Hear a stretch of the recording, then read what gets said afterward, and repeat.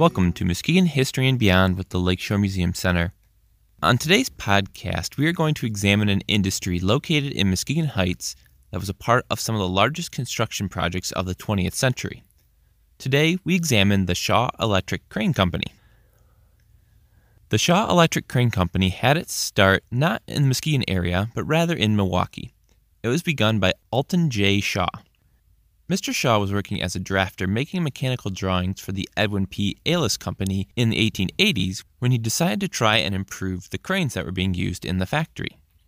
The design he came up with was a steam-powered crane with 3 different motors to control different aspects of it. The design was successful and Shaw was asked to design more. By 1889, he had designed several cranes and was using electric motors to power them all, and the business was busier than the workshop could manage. On average, they could only produce 1 crane every week. So when in 1890, Shaw was approached by Muskegon businessmen from the Muskegon Improvement Company, a precursor of the Chamber of Commerce, who offered Shaw an entire city block if he would relocate his company to Muskegon Heights, he took them up on the offer. Shaw was given a block along what was known as McKinney Avenue, which today is known as Broadway. At this time, there were several other businesses moving into the area, and it would quickly become the industrial heart of Muskegon Heights. The deal was announced in March of 1891. Shaw planned to build a 200 by 100 foot 2-story building as the main factory, with a 200 by 90 foot bridge building factory for crane bridges, a 3-story office building, some smaller buildings, and a small power plant on the grounds to power everything. Shaw hoped to have 150 employees manning the factory, but expected to enlarge the buildings and have up to 500 working there. Shaw estimated that the new factory in Muskegon Heights would be able to produce 4 cranes a week, quadrupling the output available in Milwaukee.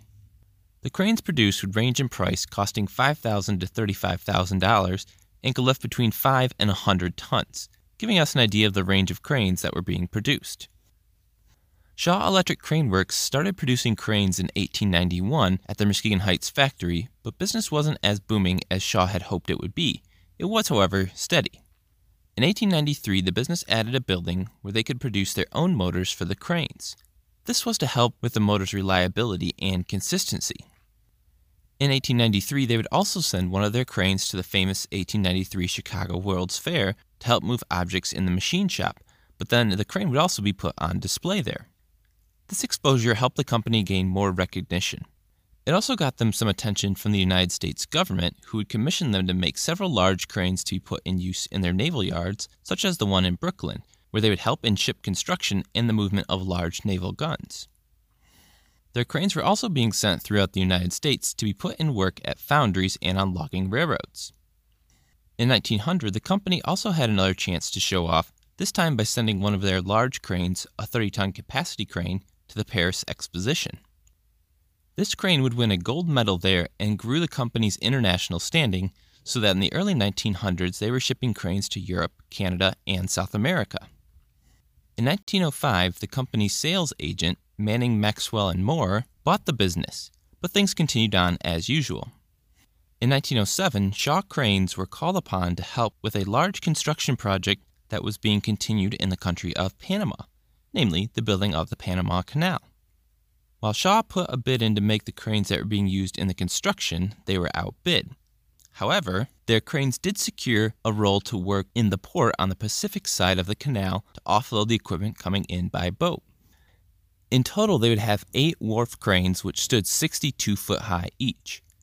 You can see one of these cranes in our podcast cover art from when they assembled it at their factory in Muskegon Heights to test it out. By 1916, 400 were employed working at the factory, and they were kept busy during World War I, producing cranes for the shipyards that were trying to replace ships lost to German submarines. 1931 saw Shaw Cranes being put to work at another large government project, this being the construction of the Hoover Dam in Nevada. The following year, Manning, Maxwell & Moore bought the Alfred E. Box Crane and Hoist Company and merged it with the Shaw Electric Crane Company to become the Shaw Box Crane and Hoist Company.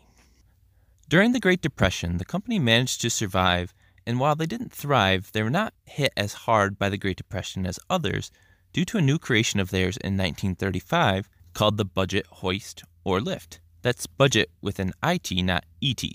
This was a small, electric, portable lift that was very popular in all kinds of industries and can even still be purchased today.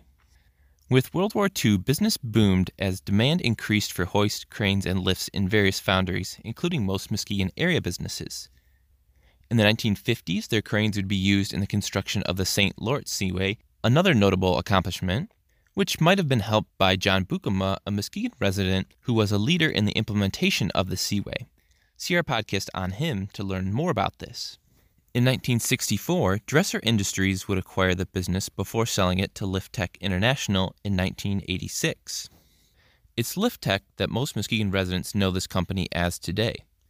Liftech ran the business until June 30, 2010, when production stopped. A few workers were left after this to help close the factory and process paperwork, with the lights being turned off on September 30, 2010, for the last time. Demolition began afterwards and finished in 2011. The Shaw Electric Crane Company had started in 1891 and had worked on several big projects, from the Panama Canal and St. Lawrence Seaway to the construction of the Hoover Dam. At its height, it had 1,000 employees. While ownership changed, the company never left its original spot in Muskegon Heights, achieving 119 years of production. Thank you for listening today.